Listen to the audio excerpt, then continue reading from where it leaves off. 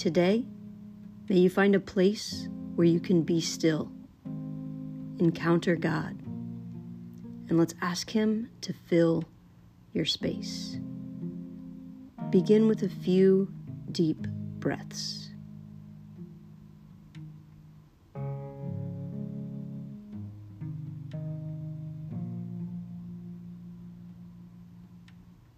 And be quiet before God.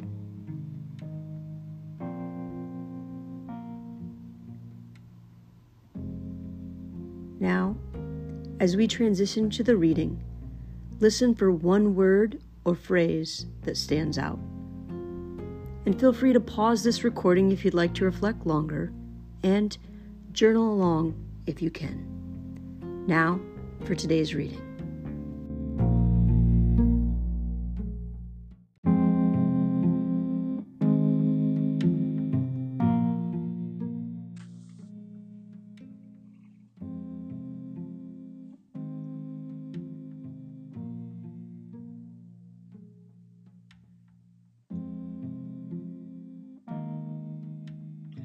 John chapter 7.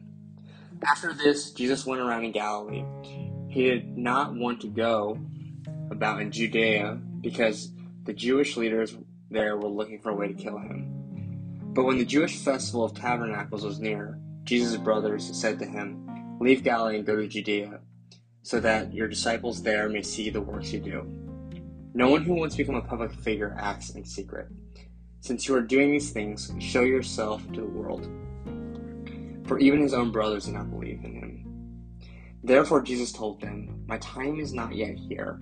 For you, any time will do. The world cannot hate you, but it hates me because I testify that its works are evil. You go to the festival. I am not going up to this festival because my time has not yet fully come." After he had said this, he stayed in Galilee. However, after his brothers had left for the festival, he went also, not publicly, but in secret. Now at the festival, the Jewish leaders were watching for Jesus and asking, "Where is he?" Among the crowds, there was widespread whispering about him. Some said, "He is a good man." Others replied, "No, he deceives the people." But no one would say anything publicly about him for fear of the leaders. Jesus teaches at the festival. Not until halfway through the festival did Jesus go up to the temple courts and begin to teach. The Jews there were amazed and asked, "How did this man get such learning without having been taught?" Jesus answered, "My teaching is not my own. It comes from the one who sent me. Anyone who chooses to do the will of God will find out whether my teaching comes from God or whether I speak on my own. Whoever speaks on their own does so to gain personal glory, but he who seeks the glory of the one who sent him is a man of truth. There is nothing false about him. Has not Moses given you the law? Yet not one of you keeps the law. Why are you trying to kill me?" "You are demon-possessed," the crowd answered. "Who is trying to kill you?" Jesus said to them, "I did one miracle, and you are all amazed. Yet, because Moses gave you circumcision, though actually it did not come from Moses, but from the patriarchs, you circumcise a boy on the Sabbath.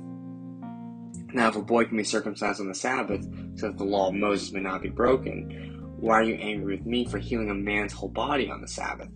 Stop judging by mere appearances, but instead judge correctly." Division over who Jesus is. At that point, some of the people of Jerusalem began to ask, "Isn't this the man they are trying to kill?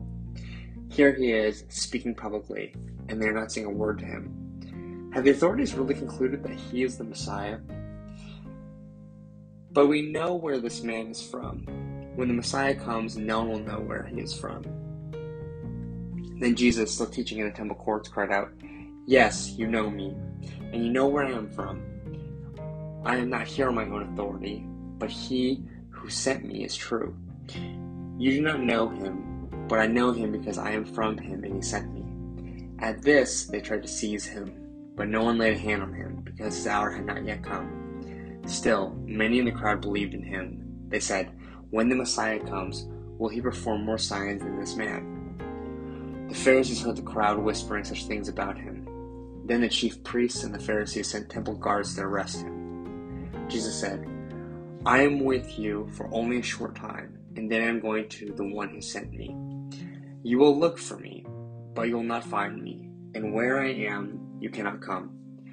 The Jews said to one another, "Where does this man intend to go, that we cannot find him? Will he go where our people live scattered among the Greeks, and teach the Greeks? What did he mean when he said, 'You will look for me, but you will not find me, and where I am, you cannot come'?" On the last and greatest day of the festival, Jesus stood and said in a loud voice, "Let anyone who is thirsty come to me and drink. Whoever believes in me, as Scripture has said, rivers of living water will flow from within them." By this he meant the Spirit, whom those who believed in him were later to receive. Up to that time, the Spirit had not yet been given, since Jesus had not yet been glorified.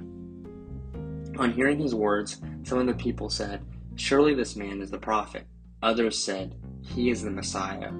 Still others asked, "How can the Messiah come from Galilee? Does not Scripture say that the Messiah will come from David's descendants and from Bethlehem, the town where David lived?" Thus the people were divided because of Jesus. Some wanted to seize him, but no one laid a hand on him. Unbelief of the Jewish leaders. Finally, the temple guards went back to the chief priests and the Pharisees, who asked them, "Why didn't you bring him in?" "No one ever spoke the way this man does," the guards replied.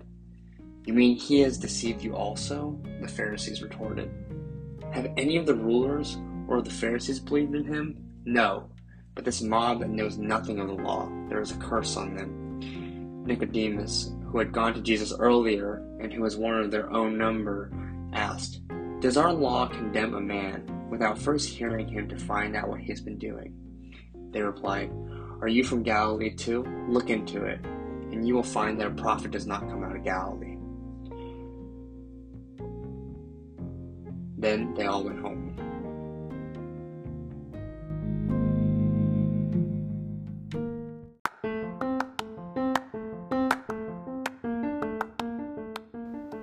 And now, a word from our sponsor.